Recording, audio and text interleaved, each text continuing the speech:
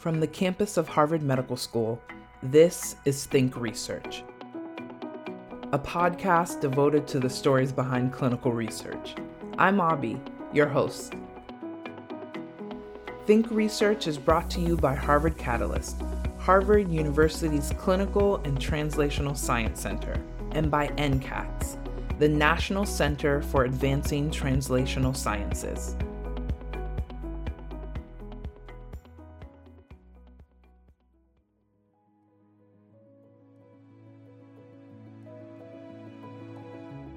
In the world of research, many struggle to find equilibrium between work and personal life. Join us for a series on work-life balance and hear how researchers from across the spectrum approach this topic. Today we are joined once again by Dr. Teresa Evans, scientist and principal consultant at Tier 1 Performance. Dr. Evans discusses the importance of work-life integration and identifying values in different seasons of your life. Hi, Dr. Evans. Welcome back to the show. Excited to be here. Thanks for having me. Good to have you. So we talked a little bit in your first interview kind of about work-life balance. We touched on it just a little bit. And so we're launching into this series of talking to different individuals about how they think about work-life balance and what that looks like for them. So I will just launch in and start with, when you think of work-life balance, what does that mean to you? So the first thing is work-life integration. So I had a mentor, Dr. Nikki Blake, when I was in graduate school, who I don't know if she coined that term, but she coined it in my life. And she would say, your work and your life are never really balanced, right? There's never really a one for one. But if we can integrate them in some way that works for us, that helps us to make sure that we're not giving one more of a value than the other, right? That they're integrated in some way. And so she, and I do the same. She said, I only have one calendar. I don't have a work calendar and a home calendar. I have a calendar and everything goes there so that I can see on any given day, okay, I have a soccer game for my son here and I want to make sure I prioritize that or whatever. And so I really appreciated the transparency and the ownership of, hey, I don't need to, in a world where we often share our calendars with people, right? Like, I don't need to keep this from anyone, that I'm prioritizing my dental appointment or whatever, or I guess you could say like a private appointment, but still that I'm taking this time for myself. So the idea of not using the term balance, but really thinking about integration is the first thing that comes to mind. I really like that. Also kind of normalizing that your life is your life, period, to your point. Yeah. And I think, for me too, now at the phase, and it's different in each phase of your life, but at this phase of my life, I really try to model for others what work-life integration can be. And so if that means putting on my calendar and letting folks see that I'm taking time to take my daughter to an appointment, like that's sort of something that I want to be able to model and not, I don't know. But I also recognize there might be things that, and there are times that I just put busy, right? Like I just put on busy and no one needs to know what I'm doing. And that's okay too. But I don't feel like I have to do that all the time. Yeah. I think I'm branching off into two separate questions that I want to ask. One is about, even when you say work-life integration, which I really like, how do you think about prioritizing your life? Your time at work, your time at home, your time doing other things? I think everything has a season. So recognizing that when you're in the throes of a deadline, whatever that may be, that sometimes that deadline or that work-related thing will go over some other priority that you normally would want. Maybe we can't make every soccer game, but we can make the majority, as an example.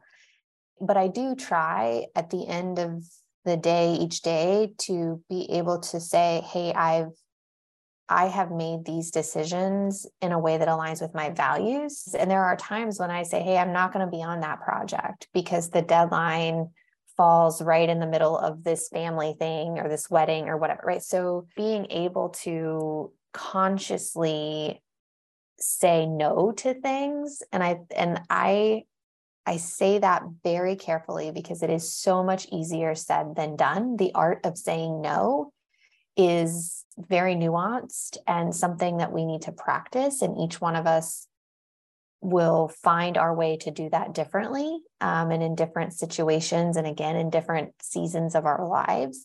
But sometimes it's saying no to a family thing or to a personal thing, and sometimes it's saying no to a work thing. But recognizing that when we tally everything up at the end of our day and we're laying in bed trying to fall asleep, that the goal is to feel centered with those values, that I made these decisions in a way that align with what I value.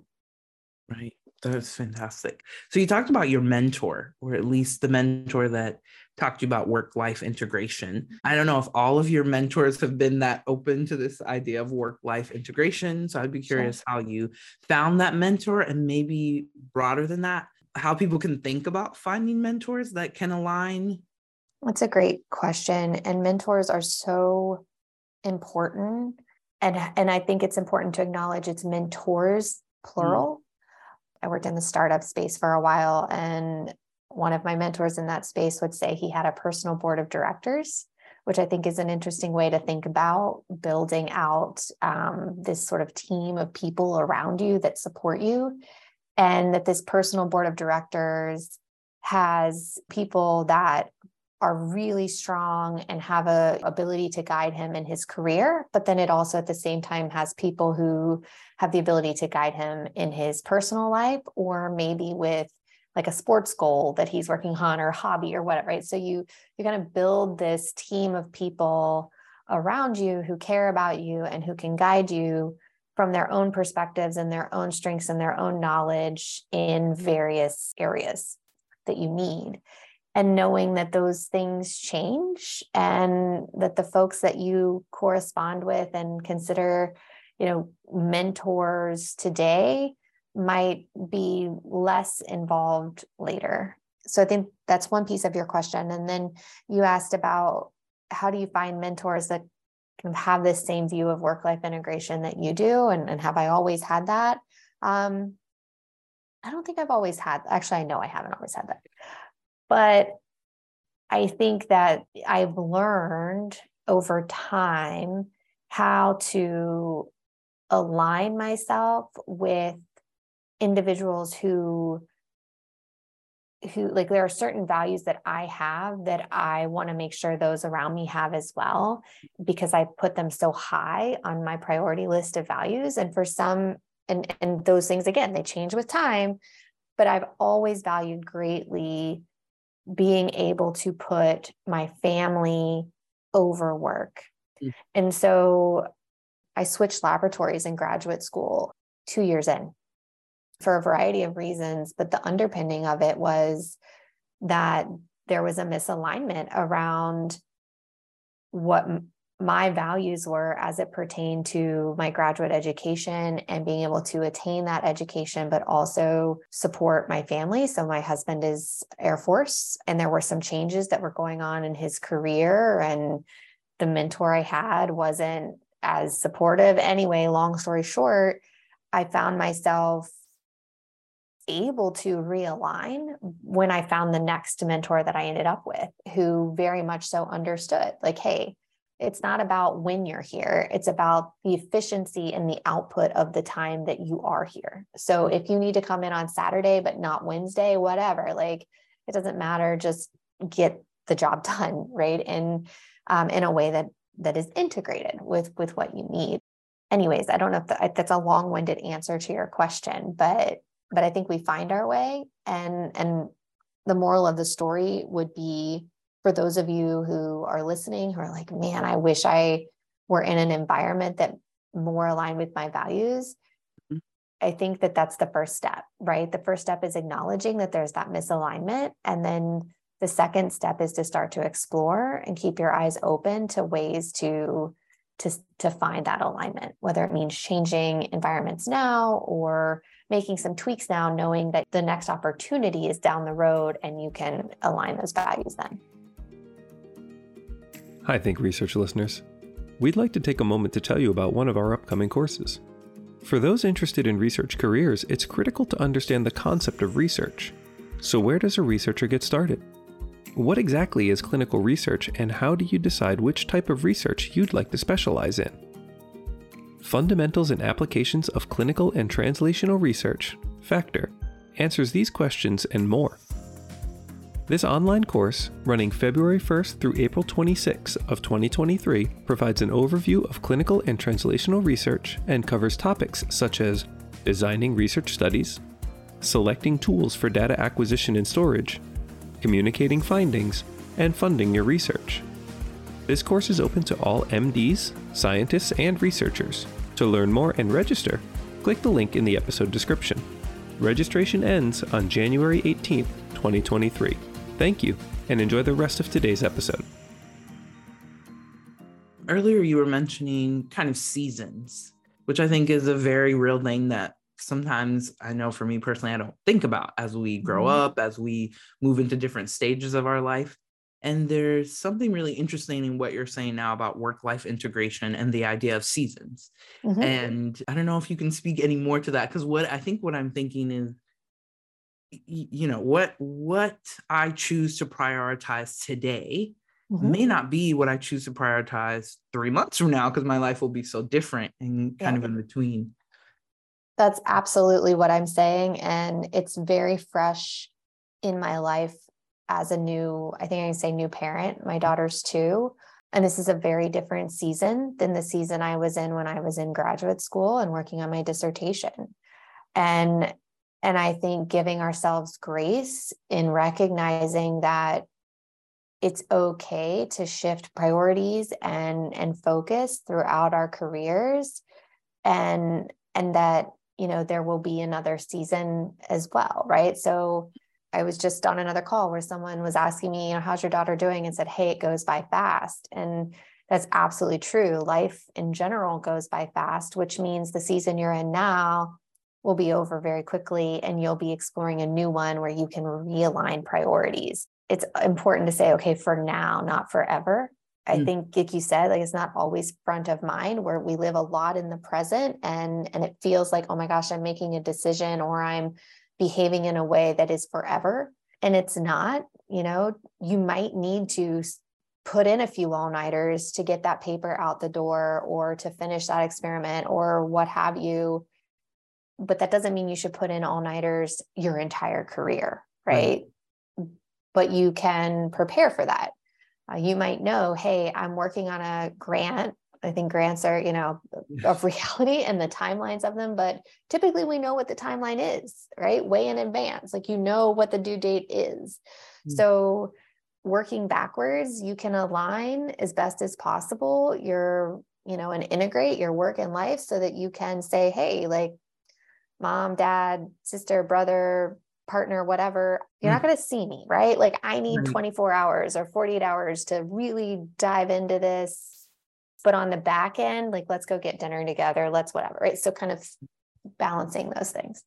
Perfect. And I think this honestly speaks to the next question I had, which is, there's so many industries that demand so much of our time, and how to manage the demand of work, like the deadlines, everything in between, while protecting your personal time. And I feel like you just spoke to that very well, even with your last example, but I don't know if you have any more to say.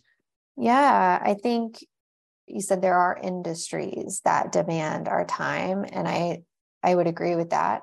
And I would also say that you can position yourself such that any industry, any job could be all consuming if you allow it to be, if you're that type of person. And so I always try to watch my own, check my own kind of priorities periodically, because I can get misaligned as well as anyone. And then I would also say, you've heard me use the term value a lot. Revisiting what you value, really spending some headspace saying, what are, there's things like values card sorts, and there's all kinds of different tools that you can get now to help you really think through your values. Everyone might find a different tool useful, but think through what they are, and then really being able to say, I'm going to choose this path over that path because it's more value aligned and that will be better for my mental health and wellness. Whereas speaking specifically about academia and the world that we're in, I have found myself saying, like, I'm going to turn right instead of left right now because it's more aligned with what I need for this season, for this phase, what have you. And remembering, and this is not something that is, it takes some confidence, but I try to believe that it's just for now, that making this decision to go right instead of left doesn't mean that I can't come back and go left again. And I think the culture sometimes makes us feel like, well, if we don't do it now, it'll never happen. Right. I don't think the word never is fair. It might be a little harder for it to happen, but I think you could still make it happen, right? It just might not look like the traditional path. I really like that point, especially that it might not look like the traditional path. Yeah. Thank you so much for being willing to come back and have this conversation with us. And I wanted to know if there's any like parting golden nuggets. Sometimes I like asking people this question that you would leave with the people who are listening about how to think about this, or even, I think about a comment you made earlier about the different seasons and kind of when you were in grad school or you are a fellow in a lab and your choices may feel more limited. And your confidence to speak up about what you want to do may feel really difficult. And so I'm curious what you might offer to people. Yeah. I think it's two things. One, especially in that scenario you just described, it's okay to start small. So that might mean I'm going to block off a half hour every day to eat my lunch, to actually sit down and eat my lunch. Or I'm going to ensure that I leave by 6 p.m. every day, or 3 days a week, or 1 day a week, whatever that attainable goal is for you to start to move the needle in the direction you want it to go. I would think about that. I would think about the stepwise actions you can take to start to move in the direction you want to move, because it's not easy necessarily, I recognize, to just overnight change all of these habits. And then I would also, and I try to do this, I try to be a model. And that's part of we mentioned my calendar and showing everyone, hey, I'm taking this time for whatever. Especially I feel like in academia and in higher education, in the worlds that we're talking about here, we need more role models and more advocates for cultural change as it pertains to the way that we manage our time and the way that we value our, work-life integration. And so I've been very thankful for and in my case specifically, the amazing female leaders that I have been able to work with, who have shown me that the way that you manage your work day can truly be yours, and it isn't reflective of the value of the work or the output that you provide.